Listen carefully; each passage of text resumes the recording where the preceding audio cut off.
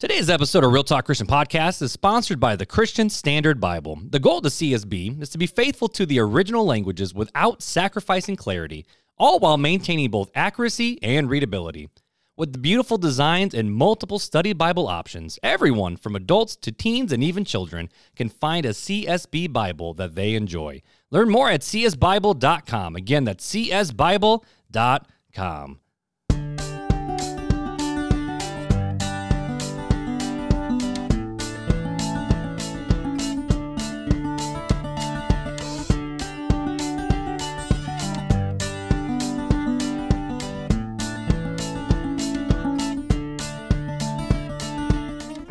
Welcome to Real Talk Christian Podcast, where we drink coffee and have real conversations on faith, culture, and society. I'm your host, Chris Fuller. And I'm Mark Hyde. And on today's episode, it's a little bit more sombering of an episode, but we're going to talk about the abuse of faith scandal. Is this the end of the SBC? I don't know. We're going to go find out. Mark, you ready to do this? I guess let's go. Let's go.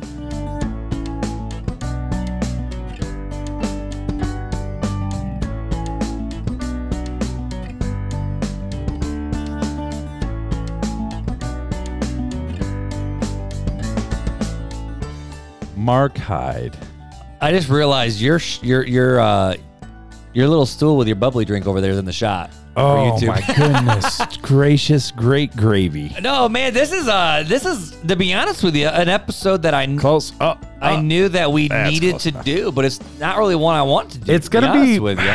It's gonna be just being honest, and it's hard to be like let's jump into it and up be about sexual abuse scandals. Let's just get giddy about it. And it's hard to joke around. It's like, man, this is so sombering and it's sad and upsetting, and people are mad and hurt and grieving and all the things. Well, and if you want to joke, I'm looking at my hair in the YouTube. If I take off my little headphones, I have like weird headphone hair, so that's something to laugh about. This is why I wear the hat. There you go, because you don't have to mess up that little hair you got up there, right? Yeah, the little bit. Actually, so are you going to grow the Jesus hair back out? No, probably Are you not. done with Jesus hair is done? It's going to get cut here very shortly. Wow. Next couple You're weeks. Officially old. Well, no, it's not old. It's... we'll let the Facebook peoples decide. It's just... what, if I'm old or not? Yeah. Listen, I'm the same age as Jesus, so... 33. 33, bro. Same age. You know how crazy is to think about how much that man did in 33 years? Yeah, a lot. Well, in 3 years, jeez. We don't have much of the 30 years but prior, but 3 years. We got them 3. Well, goodness, man. So to be honest, I don't know how else to transition. We don't have a lot of banter to talk about, except I'm going to try to just jump into the... I'm comfy right now. I'm crisscross applesauce. You are. Because you can't call it Indian style anymore. No, all right. They call it crisscross applesauce. We're going to do the Would You Rathers tonight. Ooh, okay. We're going to do some Would You Rathers. We're just going to just kind of dive into those, and then we'll do the... You know, I just realized we haven't done Would You Rathers on Instagram in a while. I know. So I used to do that every Saturday morning. Yeah. Would you rather have your own private jet or have your own private island? Oh. I'm going with the island. Do I have to pay like extra things to keep them running? Well, yeah, you got to do maintenance and gas and everything. Right now, else. I feel like private island is a better one, and then I can turn it into like a resort spot and make more money off of it. Well, then you got to spend money to make money, but you could do the same thing with private jet. I think I do my own island. I think I do my own private island too. Yeah, what people saying? 68% said private island, 32% said your jet. That'd be cool, you know? Like legit, have your own little part of Hawaii that's yours. I would have an Fuller island, and then it'd be like, I'm an island boy. I'm an island boy. I just saw another video of them where it's like, which one of you is more disappointment to your mother? And he couldn't even read the sentence, and he goes, "That sentence doesn't even make sense." And the guy, it's one of those like remixes. He goes, "Dude, you can't even read your own. Like, you can't understand your own words."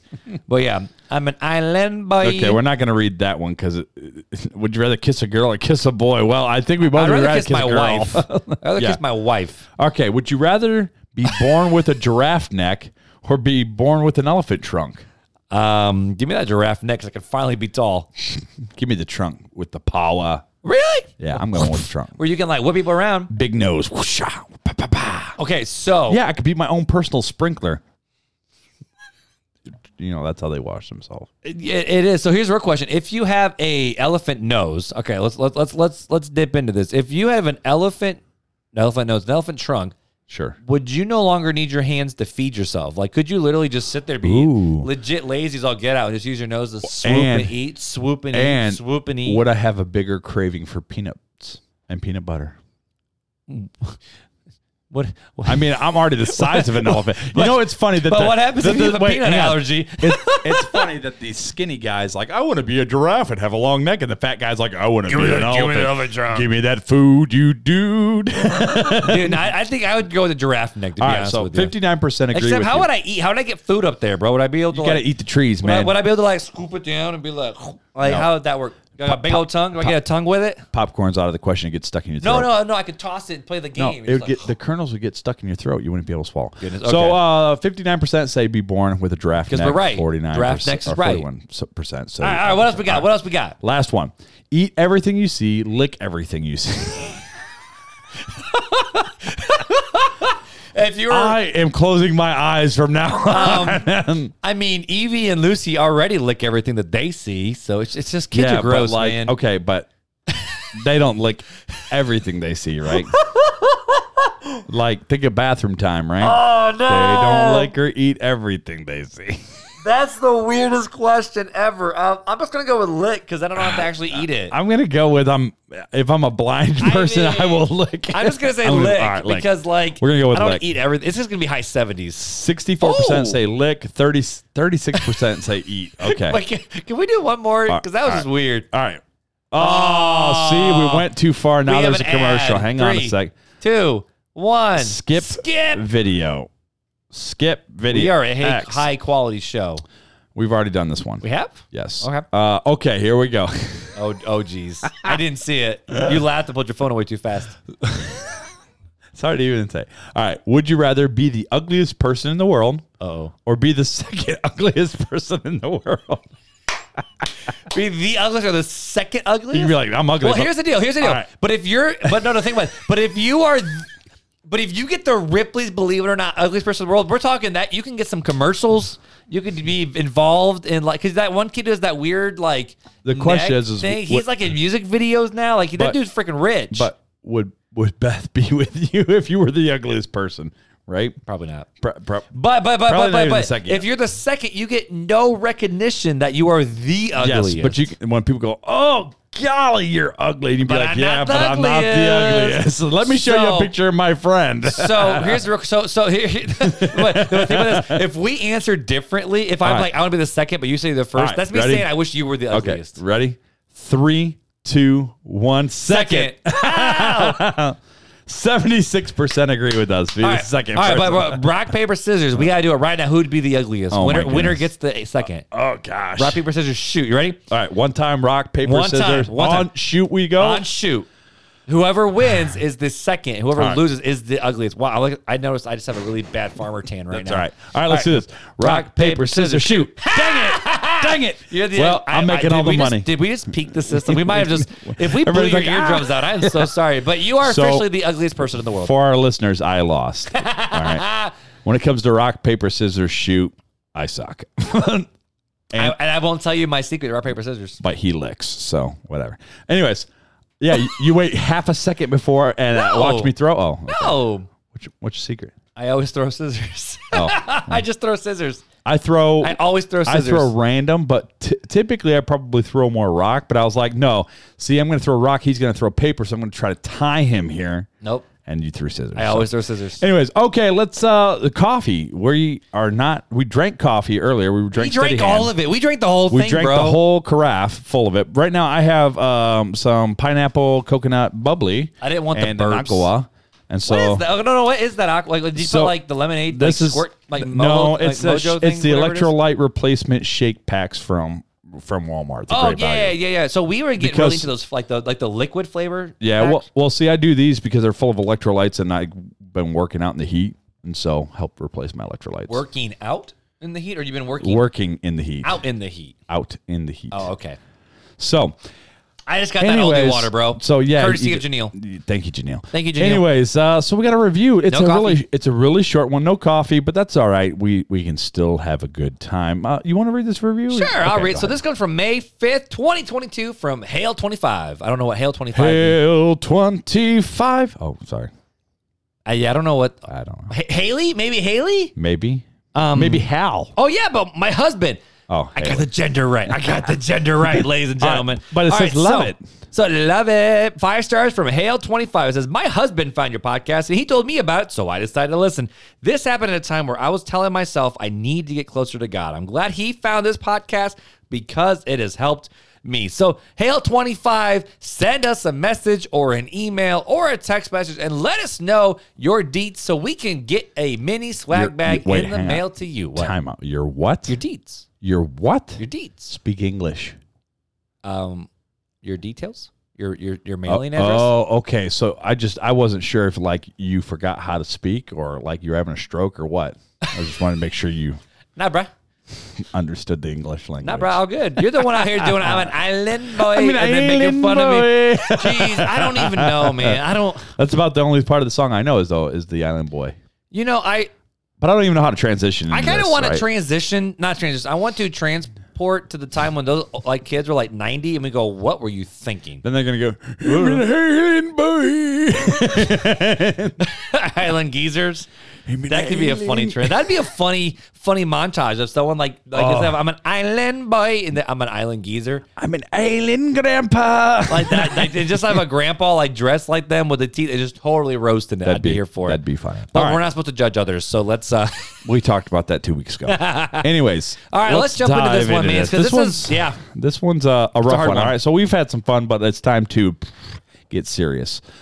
So as many listeners probably know, and maybe some that don't, a report came out at this point, it's several weeks ago, probably couple months ago. No, we have to say while we're recording, the SBC convention is just wrapping up. It's just wrapping up today, I believe, right? I think so. And today, Scott, today. Scott, my pastor, your former colleague and pastor, is out there with his wife. Yeah, your boss. Your old boss. They it was in Anaheim. They drove to Anaheim. I know, it was funny because you called and then I called them right, like literally back minutes to after. Back. And thankfully, I got them first. Yeah, and put him in a bad mood. Anyways, it wasn't my fault. But we called in Amarillo, Texas. He was Amarillo, Texas. We were sitting on Sunday and he's like, "Yeah, I called him. He was in Amarillo, Texas." I said, "Hey, I called him and he was in Amarillo, Texas." What time did you call? Oh, we called like literally back to back. So anywho, but yeah, so Scott and Laura were down in Anaheim. Yep. Yeah. So this conversation is pretty hot off the press news right now. Mm-hmm. Of this 205, I believe it was, page report. Yeah, 205 page document with over 700 entries of cases of sexual abuse and sexual misconduct in the SBC, which is the Southern Baptist Convention. And actually, just to correct that, it's not just SBC names, because even Pastor right. Scott from First Baptist Hammond. Right, it's Baptist. It's a Baptist convention. It's a Baptist but list. it's the Southern Baptist Convention, right? Right, and they had the list, and there are other names. Yeah. So even some non-denoms are a part of this convention. But anyway, there were 700 cases and entries. Yeah. So I'm just gonna read. So. I believe it was the Washington Times. I'm trying to remember which newspaper came out, but it was called the Abuse of Faith Report. So I'm going to read a little article from the Guardian, and the whole article will be in the show notes. But I just wanted to pull this little excerpt out. Sorry, coffee burst. That was a nice little hiccup there. So what is the Abuse of Faith Report? The issue at hand is the release by the SBC of a 205-page document naming hundreds of Baptist leaders and members accused or found guilty of sexual abuse of children. The list, which it's more than just children, it's all sorts of sexual abuse and sexual misconduct. Mm-hmm. The list, which includes 700 entries on cases between 2000 and 2019, was released after a bombshell third-party investigation by Guidepost Solutions said that convention leaders in the executive committee failed the public and its community by mishandling sexual abuse cases and mistreating victims and survivors. The article later on goes on to say that the initial report was released after a 7-month investigation that revealed 380 leaders and volunteers in the SBC have faced public accusations of sexual abuse. It said that the SBC's general counsel and spokesman had kept their own private list of abusive ministers, and the leaders of the SBC executive committee had focused for decades on trying to protect the SBC from liability for abuse in local churches. And again, that was the title of the article from The Guardian was the U.S. Southern Baptist Churches Face Apocalypse Over Sexual Abuse Scandal. Yeah, and if you don't mind me letting add into this a little bit, Go ahead. And I know we're not going to get into that report a ton tonight. Yeah, we're not reading all the names. You know, and there's two quick things. One is J.D. Greear, who was we talked about him last week, right? With Beth's question. He was the former president. You mean this question? Yeah, that question right there. We're keeping that over there. Not for this week. But J.D. Greear, he has his own podcast called Ask J.D. Greear Anything, where they asked him about the question, and he answered it just on his own for about 25 minutes. Well, okay, and just to preface that, J.D. Greear used to be he was president. The president of the SBC. Yep. And so if you're not familiar with the Southern Baptist Convention, how it works, the convention truly only exists like 3 days out of the year when the convention comes together as what we call messengers, which are the people from the local churches come together, and they can bring things to the floor, and they vote on things as a convention. It's not a top-down run. It's actually bottom-up run. It's an autonomous church. But you have to have people in place to do the different things. So the executive committee is a handful of leaders that were voted on, and that's their job, is to literally take care of the ins and outs of the convention throughout the year, because there's still stuff that has to happen. But the president, his job, he doesn't get paid to be the president. It's more of just a SBC pastor who's elected by the people to be the president. And normally the president gives like the direction and the focus and the mission of, not the mission, because the mission doesn't change, but the focus of here's what the SBC is going to be focused. Like this mission One life right at a here? time. Well, no, so that's Southside's mission. However, right, but didn't it come from, oh no, that was one person. Yeah, so our Southside was all about one life at a time, right? Since way before I showed up to Southside. But back when Johnny Hunt was the president of the North American Mission Board, which his name came out in this, and that was a big blow to the SBC. He had one life at a time, right? And like, who's your one life? Who's your one life? I think. Who's your one life? And that was part of an SBC initiative. But J.D. Greear was elected president. He was president for, I think, 3 years. It was supposed to only be 2, but then COVID was kind of a bonus year for him. Sure. And so all of this stuff started surfacing when he was president. He said, we need to focus in harder on this. So he did it. So he was involved. He was the president of the convention when the messengers voted on they need to start researching into this. So he's not the president now, and he was not the most recent president, but he was president when they announced that they are going to do this, and the actual churches voted on a $4 million movement to figure out what's going on with the sexual abuse stuff. And so it was the most all the red tape was gone. They had Guidestone had open access to every little detail, and no one could say no. It was a really cool thing.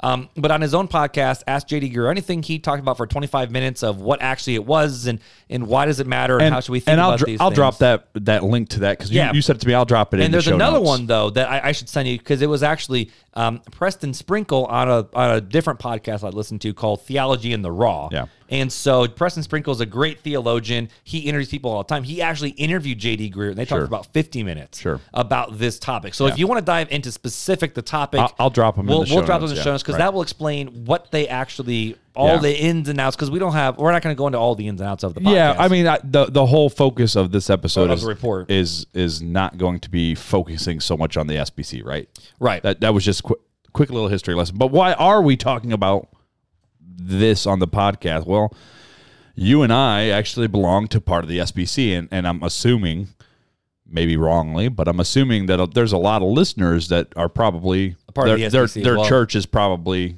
part of the SBC, yes.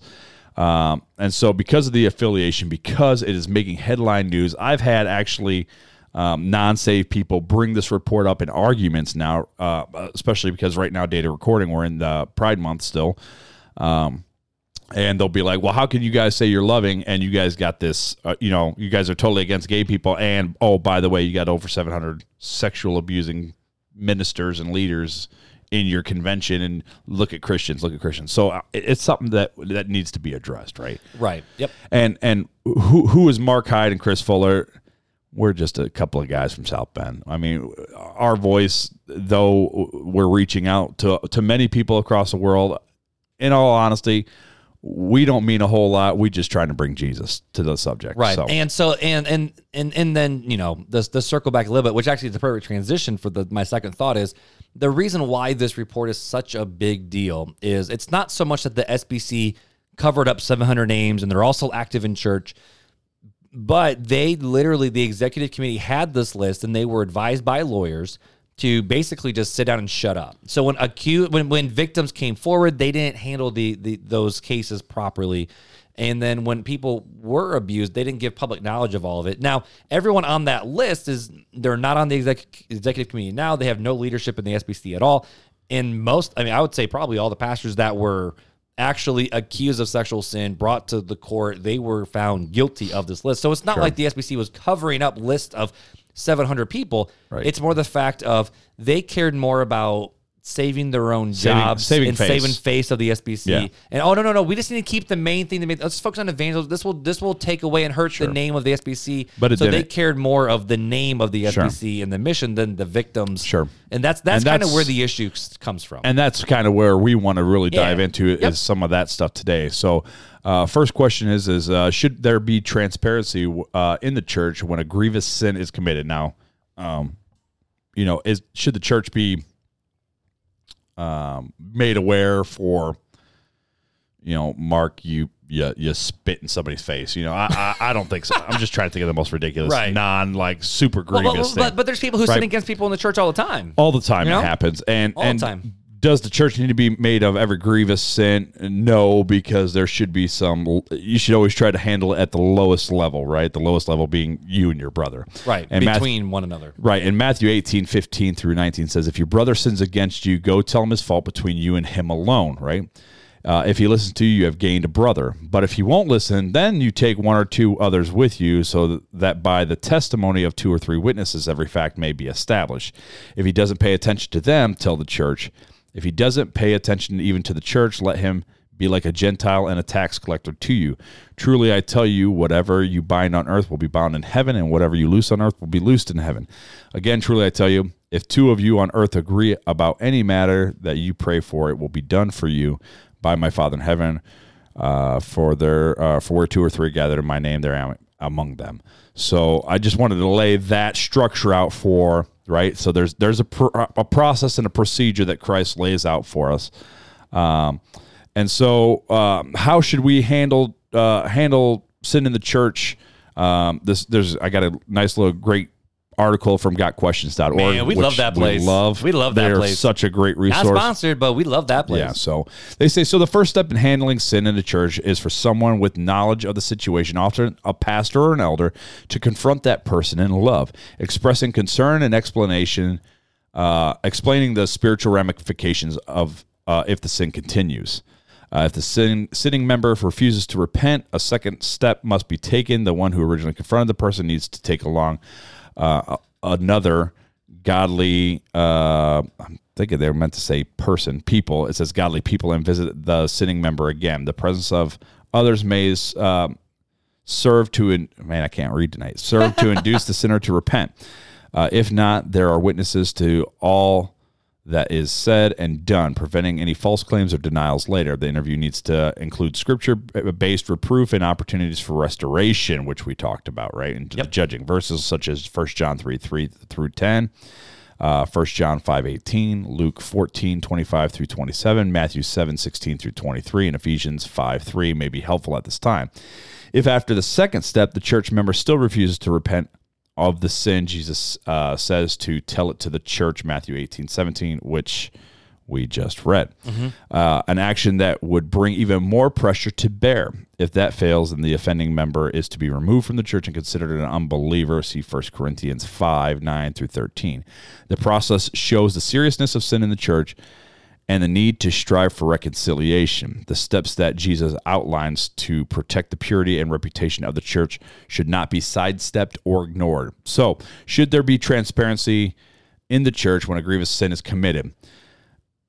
Yes and no, right? There's a process. So, there's a process of how we deal with things, and sometimes dealing with things is you turn yourself in, right? Right, and we're talking about grievous grievous sins. But this is where I think, this is the appropriate response to go to someone who has sinned against you. Yes. And where I think the church fails oftentimes, which we've seen this with so many different issues over the years, is the fact of the church takes this and does this process with every little thing. And there's sometimes when this is all that needs to be done. Like, okay, for example, having an affair is not illegal. Right. Like, you can't go to jail for having an affair. No, but it's a grievous sin. But it's a grievous sin. However, a sexual sin towards a minor needs to be addressed, or a killing, or, yes. grand larceny, all these different things, and even like for me, when I was a youth pastor, I had to learn this, where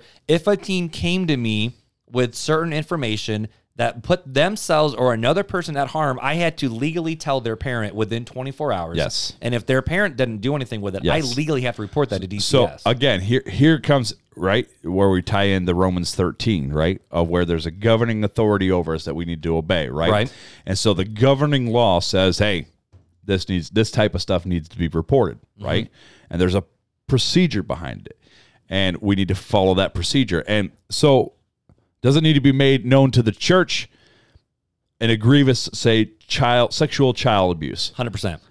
It needs to be dealt with one-on-one and with the authorities, right? Right.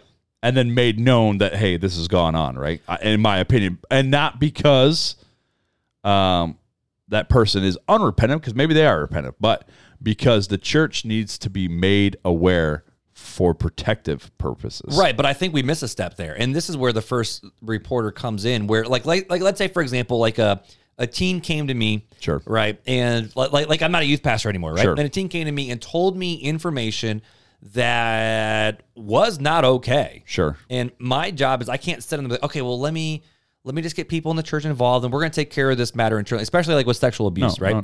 And like if a teen came and say, hey, I'm in this and this is what happened to me. My job isn't to confront that person one-on-one and then bring another person. That's the way a lot of the church does it, and they keep it internal. No. Yeah, and right. They bounce around. Right. It's literally, and this is where most churches screw up, is this is where DCS comes into play, where you tell the authorities, DCS doesn't want bad things to happen, but their job is to look into it and figure things out. So here's the thing, right? So if your brother sins against you, right, you're to go do it. So right, this is a sin against you. So if you've been told of a sin, right? Say a teen came to you and confided and told you of a sin, say a sexual abuse sin, right? A child, a minor. It is your job to go to that person and go, okay, you screwed up and we're going to the authorities right now. You can turn yourself in. Because if you don't do it, I'm going to place a call right now. And that's a pressure, right? Mm-hmm. You're giving them the opportunity to do the right thing. And then after that, no, you got to do what the government says, right? You got to turn it in, right? And it's got to be. And see, I would skip that and go right to the authorities, to be honest with you. Well, yes, but you need to verify too, right? How do you know they're not lying? That's what DCS's job is. That's why they have the investigators to look into it. Okay, but I still think it's our responsibility to deal with the brother at the same time. It can be both done simultaneously. To be honest with you, I think it's the difference with different sins. Like, so for example, like, if someone sinned against me, like like if someone slandered me or came after me or treated me wrong or said something, it's my job to say, hey, this is what happened. We need to figure this out. But when it's involving a kid, it's not my job to, you sinned against this person, so let's figure this out. No, it's not a figure it out. It's a boom, boom. I'm calling. Like, we have to get the authorities involved. No, it's a, hey, you're going to call or I'm going to call. But I'm giving you the opportunity to do the right thing and call right now. And I'm not leaving. I'm going to call and wait for them to come. But you're going to do it or I'm going to do it, and we're going to do it right now. Right. And I would just make the call. Yeah, see, I wouldn't. I'd go to them and say, hey, this is going on, and I know about it because I want them to know that I know about it. It ain't going to be a backhanded thing where I'm sending somebody that claims to be a brother. I'm going to say, no, I'm going to confront you, and you're going to do the right thing, or I'm going to make you do the right thing. That's just how I am. Yep. And so with the conversation today, when it talks about this, each one of these pastors that were in these trusted leadership positions, I don't know about all of them, but I would say the majority of them, at least, I know I can say, they were found guilty of sexual misconduct. Yes. But then the question then becomes, And I think this is the question that you were asking is how transparent now do we be with all these churches? Because this is what most people don't understand about the SBC. Is and I think it should we're not top down, we're bottom up. And it should be 100% transparent. Right. So should we just have like this? And so I think what people are asking is we had this list of all these abuse things, but all of us in the SBC, we didn't know about it. But here's the thing, right? So why does it need to be transparent? Say the brother goes and does his time, brother, sister, whatever. Goes, does their time, and now wants to return to the church. Why does it need to be transparent? Because people got to know. But why? For the safety and security of the church, because the church needs to know what's... And so they can come alongside that person. There you go. Yeah, so it's about safety of others. Mm-hmm. And so people can keep that other person that's coming back. Yes, accountable. We can restore you, and we're going to come alongside you, but there's boundaries now. Right. You've broken trust, and we have to set up these boundaries to protect the innocent. Right, and because boundaries aren't bad. Boundaries aren't sinful. We talked about that in another episode, exactly. too. No, exactly. And so it's just like, I'm trying to think of a sin that would be easier than sexual misconduct sin, but it's really hard to think of one. Here's one. Okay, so someone... You hear sometimes of people who have the treasury role in the church, and they swindle money. Yes. How about that one? That's a good one. That's a good one. So I wouldn't put them alone with the church's money in a room by themselves. You would never touch the money. Just like if it was a sexual predator, right? Say we'll take the child predator out of it. We'll just say a sexual... in general. We'll just say had an affair. We'll go down that way. So we'll lessen it even more, right? Instead of dealing with the extreme, we'll lessen it more. Say somebody who had an affair. I would say, brother, I'm just letting you know. Sister, I'm just letting you know. We got to put up safety nets for other people so that you don't fall in that same sin and they don't fall in that sin, and you guys you're not allowed to be with the same or the opposite sex in the same room by yourself. It's a protection for you, and it's a protection for everybody to make sure that this doesn't happen again, right? And so those are the things. And it's the same with, we had that pastor in Warsaw, right? And did you hear about this? Yeah. Yeah, I've been keeping up with that one. So the pastor in Warsaw. Which, for people who don't know, it's a community right outside of South Bend. It's, then a half hour, 45-minute drive 45 minutes, yeah. Who took advantage... consensually, but still wrong because she was a minor, right? She was 16. That's what I'm saying. And it didn't happen right away. In my opinion, man, you groomed her for years. It was going to say it was predatorial, 100%, in my opinion. 100%. But that's just my opinion. I'm not God. I can't prove that, right? Right.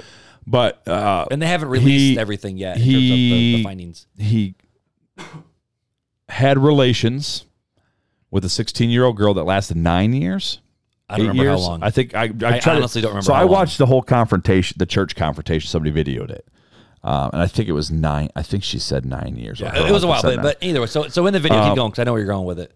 So there should have never been a moment where this pastor would have been in a room by himself with a 16-year-old girl to take advantage of her. And I say take advantage because she's a minor, her brain is not fully developed, and pastors got some sway, right? Pastors have authority and power and sway to use for good or for evil.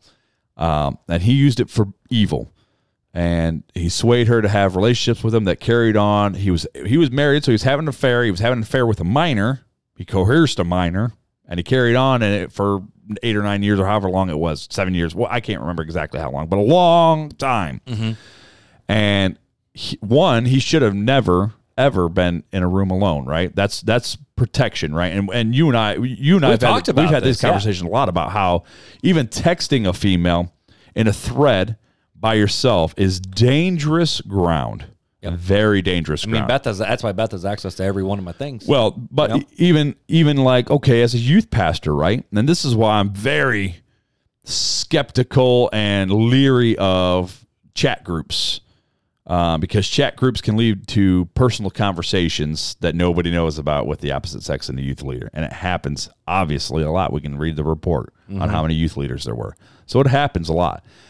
And this is why the safeguard needs to be, no, I cannot be in a chat group. Like, I can be in a chat group off my wife's phone, so she has access to it 100% of the time. But it's easy for a guy, right, to be able to delete a message off his phone real quick and in a heartbeat. Nobody will ever know, right?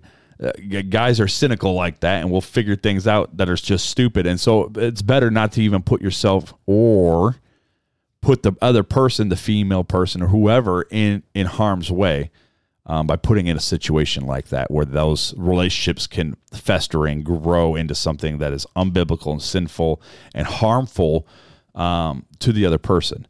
And so I think he should have never, ever been in that position. He should have never allowed her to be in that position.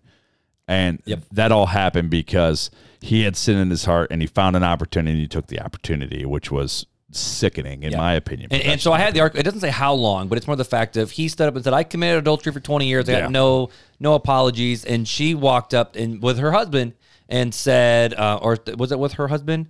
I just said it with the main one. He didn't say no apologies. He said no excuses. No excuse. I have no defense. Yeah. I committed it. Say it plainly. I didn't make a mistake. I didn't have an issue. I didn't have an affair. I didn't make a misjudgment. I sinned. Well, that is an affair. But needless to say, I need to say that, and you deserve to hear it. And then she walked up, basically like, no. Let's get the story straight. Let's get the story straight. Yeah. This was with a minor. This was rape. This was going on for years. I've been in prison for not 20 years, but 27 years. Like, so it happened 27 years ago, not just 20 years ago. I don't think that was that long, was it? Yeah, 27 years. She lived in a prison for 27 years, not 20. But it's the fact that that he's like, oh, I just had an affair. And she was like, no, this wasn't an affair. This is with a minor. Like, this should be considered rape. You destroyed her. Right. And so it's the fact. And then the hard part is you see the church gather around the pastor of mourning the pastor, and she's up there like, no, I'm the victim here. Yeah, why are you get this man out of here? And then if you watch the congregation after she stepped down, they're all hugging her and like questioning, like, why did you do this? And then like the deacons are trying to act like, well, we got to come around. They're like, no, we don't want to hear from you. We want to hear from him directly. He can speak. He did this act by himself. He can speak by himself. Right. And so they're still investigating it. Yeah. And that's not what we're here to talk about, but it's more just the simple fact of when grievous sins happen, they need to be made known. They need to be made, especially ones as important like this, right. And not hidden and stuff, especially involving children or rape or murder, need to be brought to the authorities as soon as possible. Right. And so, and with this report, those pastors, it was brought to the authority, but it's more the fact of the committee tried to keep it under wraps. Because the lawyers kept saying that they were, and this is where people get frustrated, because what they did was not necessarily illegal, but it was unethical and immoral and all these things. So we want to, look at this, okay, because they did some stuff, right? And even us being part of the SBC, I had no idea that this was going, this kind of scandal. I was a pastor. This kind of scandal was going on. So I'm guessing that there needs to be a little bit of church discipline, in my opinion, of these guys, right? They didn't commit themselves to grievous sin, but they helped cover it up. But there still needs to be some accountability happening. But again, the question, and this was the question that a lot of people have, is did they actually cover it up? Because all these people have had to face, they had to face the music. But just like we said, it should have been made known. Right. Especially because some of these people were church bouncing, and they knew a little about bit, it. Yeah. And that's the thing. And they didn't handle the people's, in terms of the victims coming forward, they did not do their due diligence there. So it's more that they also failed in that regards too. So they wanted to save face. What are the 5 purposes of church discipline? This comes from the Gospel Coalition, right? Okay. And I don't want to deal with the sexual predators, right? We're gonna move past them now, and I want to deal with a little bit of those who, like, let's go a bigger picture, who kind of hid it under their hat, right? Mm-hmm. That's what we'll say. We won't say cover up. We'll say hid it under their hat. Yeah, that's fair. I think that's a fair. So what are the purposes of discipline when this is all going on? Which I'm assuming there's going to be some sort of reprimand or something for all of this, right? There's got to be something, and I'm guessing that's probably, we'll find out more. I'll find out more when Scott comes back. Well, I don't think it's done. It's not done, and I'm guessing. I don't know legally if anything's going to happen. But me as an SBC member, I expect something to be done in the SBC, and if it's not, then I personally would probably leave the SBC just because of it. But number 1, discipline aims to expose. Sin, like a cancer, loves to hide. Discipline exposes the cancer so that it might be cut out quickly. See 1 Corinthians 5:2. This is where it's like point blank. This is what I feel like the committee did, right? Personally, is that they hid something. They hid a sin, right? Though they didn't commit the sin, they hid the sin. And it's one of those things that, like they said, it should be exposed, right? Mm-hmm. Discipline aims to expose the sin. Number 2, discipline aims to warn, right? A church does not enact God's retribution through discipline. Rather, it stages a small play that pictures the great judgment to come. Discipline is a compassionate warning. That comes from 1 Corinthians 5:5. Number 3, discipline aims to save. Churches pursue discipline when they see a member taking the path toward death, and none of them are pleading and arm waving because causing the person to turn around. It's the device of last resort for bringing an individual to repentance. Now, as far as the executives, I don't know where they lie with all this, right? I don't know if they're like, I was totally justified and you guys don't have nothing, but... No, the fact that there were some names on that list, like Johnny Hunt, who was still in leadership and these different things. Right.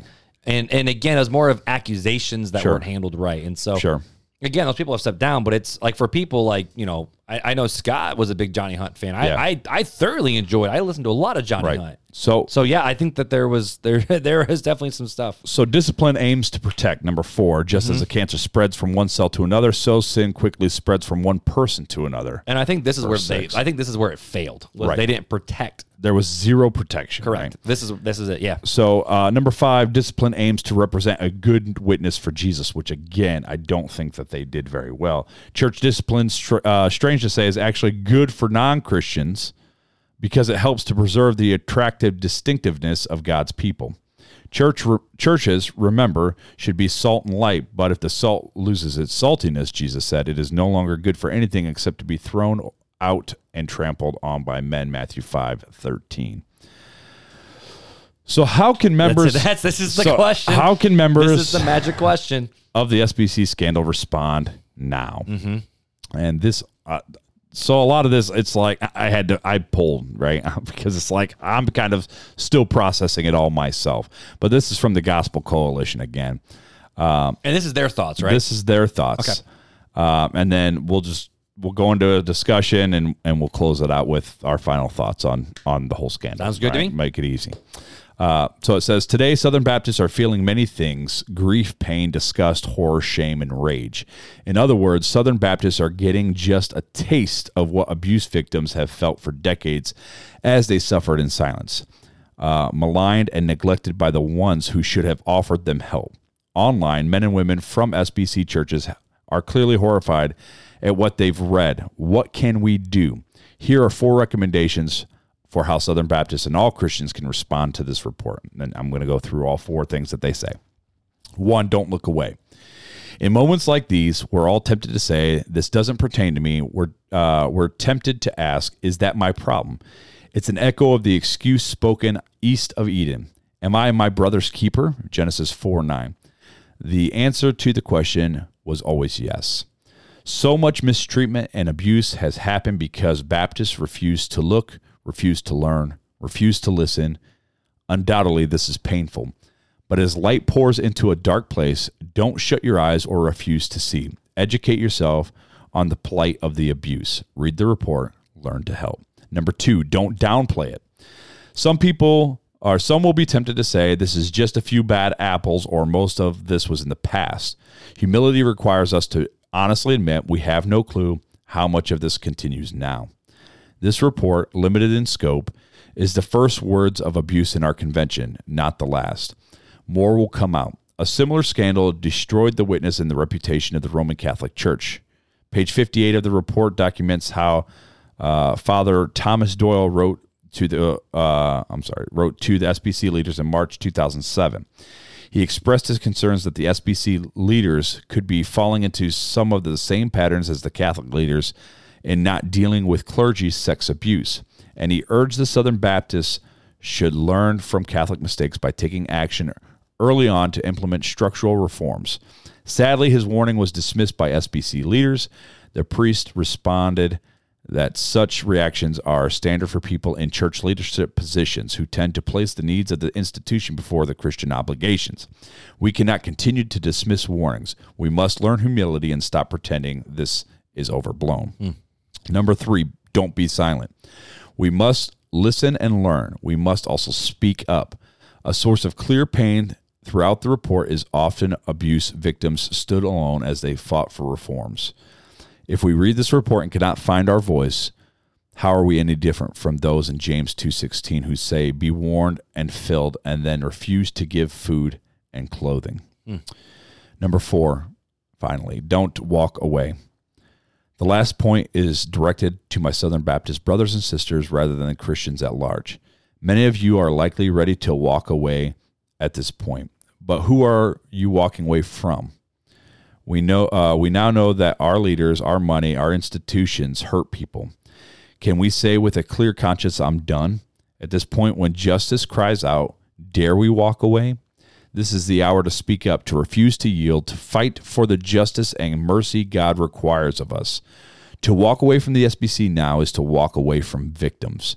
To walk away now is to walk away from our responsibility. And that's the heavy part. Right. And, you know, as I'm reading through this, it's the issue that we have with the executive committee doing what they did. And yeah, this was a guy who I pastored at an SBC church, and these were the people that I looked up to. Is the fact of they placed their own needs and the name. They wanted the name of the SBC to not go down, rather than say, no, we got problems and we're trying to take care of this. Right. You know, and I find it really interesting because I actually didn't know about the Father Thomas Doyle that he wrote to the SBC. He goes, it's kind of one of those like he actually did the whole Matthew 18 thing where he's like, look, I'm going to you guys. Like this is the same thing. I see the patterns. And that was 15 years ago. And that's the fact. And I didn't even know that. And I was in the SBC, you know? Right. And the fact of all this stuff was going on. And this is the crazy thing too, is when J.D. Greear became president, and he talked about this in one of the interviews with Russell Moore, they heard rumors as when J.D. Greear stopped. So let's dig into this a little bit more. So it really wasn't until, 2019, 2020, when this stuff started to be uncovered and unsurfaced and to figure out what's really going on. Right. And so I don't want to just say, oh, my heart goes out to the victims. No. But it does. It does. And it does. And now's the time to speak up and voice your concerns to your leadership, right? Mm-hmm. Because they're the messengers that go to the SBC. Right. And this is the other thing, too. The beautiful thing about the SBC is any person in the SBC is also a messenger, too. So, like, our church sends messengers. We send a certain amount of messengers. Yes. We send both pastors, which I never went to the SBC convention. Sure. I was always back at the church doing the church thing while Scott went, and normally the other messengers were actually just members of the church. Right. To be honest with you. And so the messengers, you know, our role is to stand up, speak up, which, to our credit, that's who called for this. Right. The people who called for, no, let's spend millions on this whole investigation. Those were the messengers that called for it. At this point, we can't do anything about the past. Nope. But we need to put protections in place today to protect for the predators that are still out there. Mm-hmm.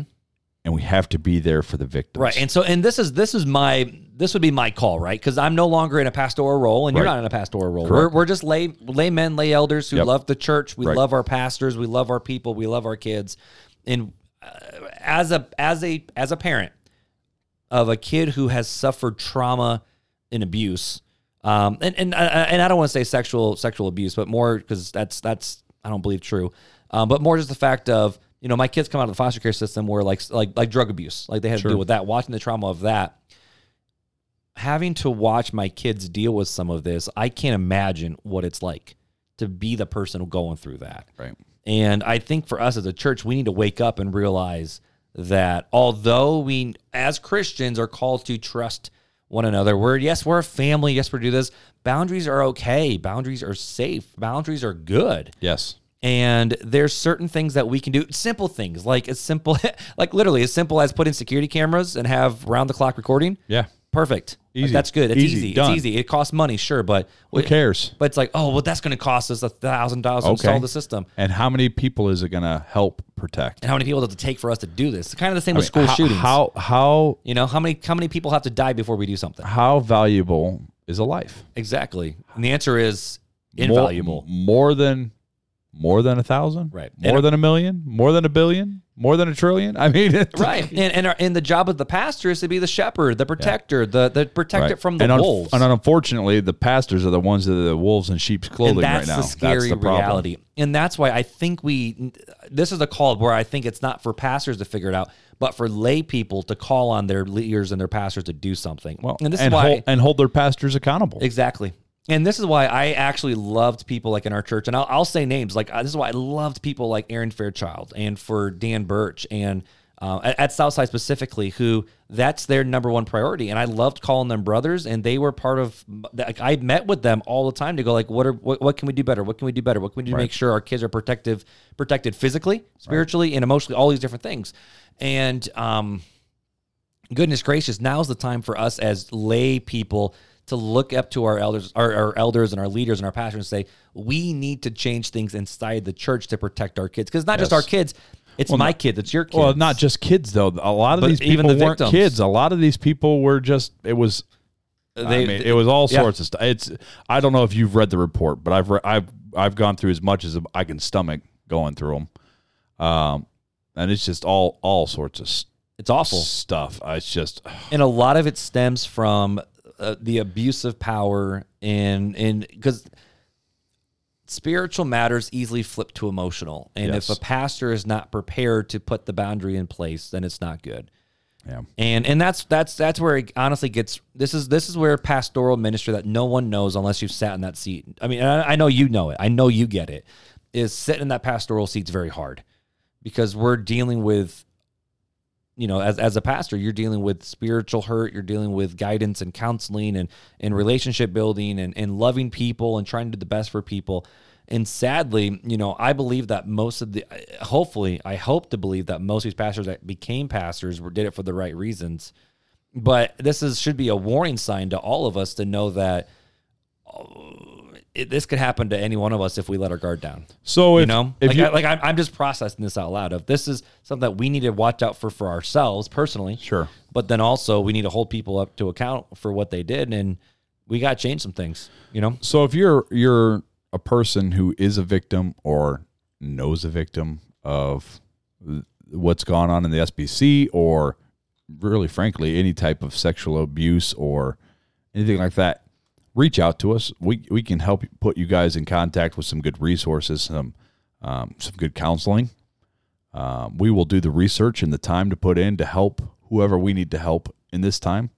If you're near us, we will gladly sit down with you and just be there with you. Drink a cup of coffee, hear your story, listen to you, try to encourage you, and just be here with you through these times. We don't want anybody to feel like they're alone. I know as far as Southside, and I'm sure same way at New Life, our leadership team is already looking at what changes do we need to make sure we're more protected as not just a leadership team, but as a congregation as a whole.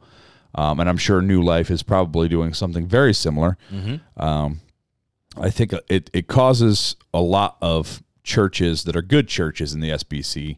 I don't want to downplay the SBC, right? The congregations that make up the SBC, there's a lot of good congregations, and I'm not trying to dismiss thing with the SBC, right? Yeah, and I'm not trying to dismiss of what happens, but no, not at all. I think this gives a lot of pause and reflect time for a lot of the churches that make up the SBC to look at and go, "Wow, we need to be better.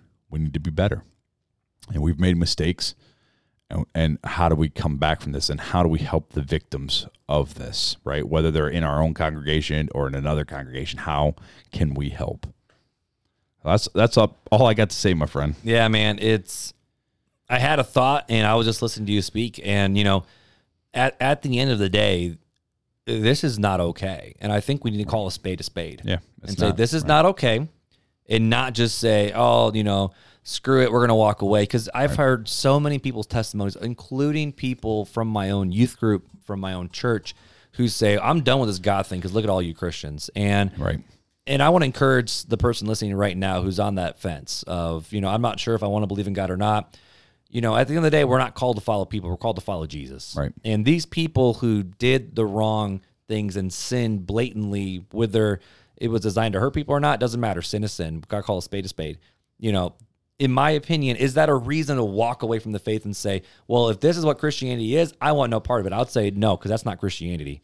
Yeah. That's sinful people doing sinful things. Now, there may be some that want to walk away from the SBC, and that's totally your choice. And like I said, I expect reform to happen. Right. And if it doesn't happen, then I question my role in the SBC myself. Now, there's a lot more going on with the SBC and the convention, to be honest with you, that people are not so sure about. But, you know, it's more the fact of if someone's going to walk away and say, well, if all these pastors could do this, I want nothing to do with it. It's more the fact of these are sinners, and this is not what the church was designed for. But, you know, and there's sinners everywhere, no matter where you go. There's sinners in every church, and you and I are sinners, and it's saved by grace, right, through faith. Yep. And it's not an excuse for what they did. It's a cold-hearted reality of we have to find a way. We have to find a way to forgive. One, we have to, and the forgiveness is not for them; it's for us, right? It's to keep bitterness and hatred from growing into our hearts, but it is difficult, and forgiving doesn't mean forgetting or putting safeguards down, right? Mm-hmm. We can still put safeguards up. We have to, and we need to, right? Exactly, it's a wise thing to do, and we need to continue to reform the way we do things so that we are more Christ-like than we were yesterday. I think that's a good place to put it right there. I think that's it, is we're constantly pursuing Jesus, and the goal is one step at a time. Right. You know? Yep. So I think that's a good way to end it. So should we do some fun facts with Fuller to try to end this sobering conversation? These conversations are so hard to jump into fun facts. But the other deal is they're not fun, but they're needed. Yes, they are. They're needed. Required, and that's what the whole purpose of Real Talk Christian Podcast is for, is to have the real conversations, the conversations that people don't want to have, right? And this is one that it's a hard conversation for Mark and I to have because we're still processing through it ourselves. I mean, we're still part of it. We're in the thick of it. Now, we may not have the congregation that is in the thick of it, but we feel for the victims. And I feel for those churches. I really do. And it's like, I don't know how to even help them at this point right now. The hard part, and this person's name wasn't in the report, but stuff that came out with the former SBC leader, Paige Patterson. I mean, he was the president of the seminary I was at. Yeah. I read his books. I took his classes. Right. You know, and so this is hard on my heart. To sit and know that there were so many people that were hurt and couldn't find the help that they wanted. My heart breaks. My heart truly does break over all this. So we can do better, and we need to do better, and we should do better. Exactly. I mean, that's a good way to end it, huh? Yeah, and pray for God for mercy. Yeah. And for the grace that we need to get through it. Yep. Sound good? Sounds good. Let's do some fun facts, my friend. Time for Fun Facts with Fuller.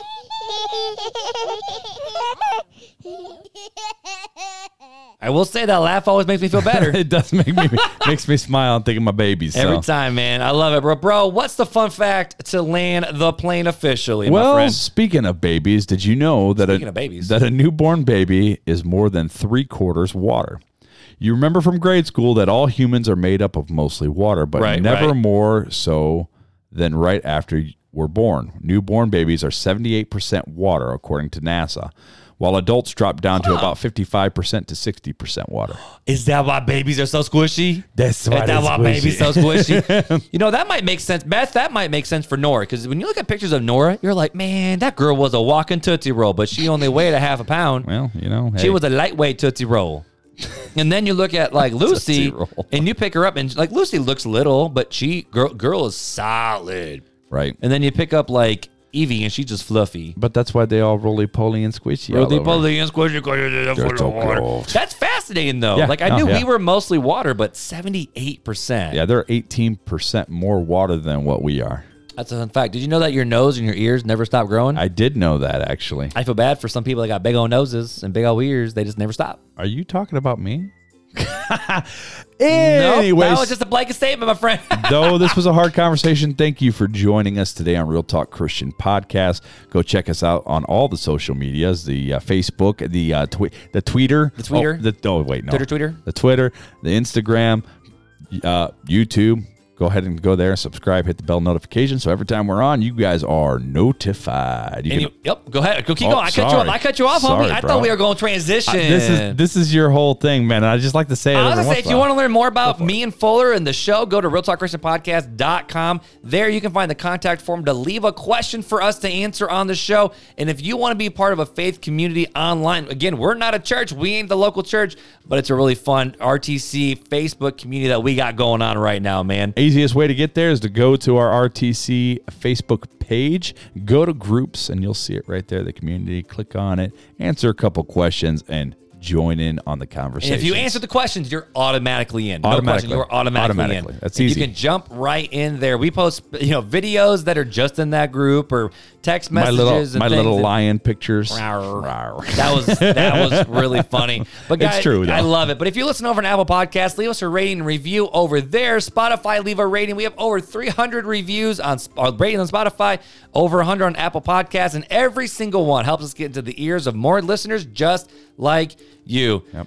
Anything else we got to tell before we let the people go? No, sir. I love it, guys. We love you. Thanks again for hanging out with us. And until next time, take it easy.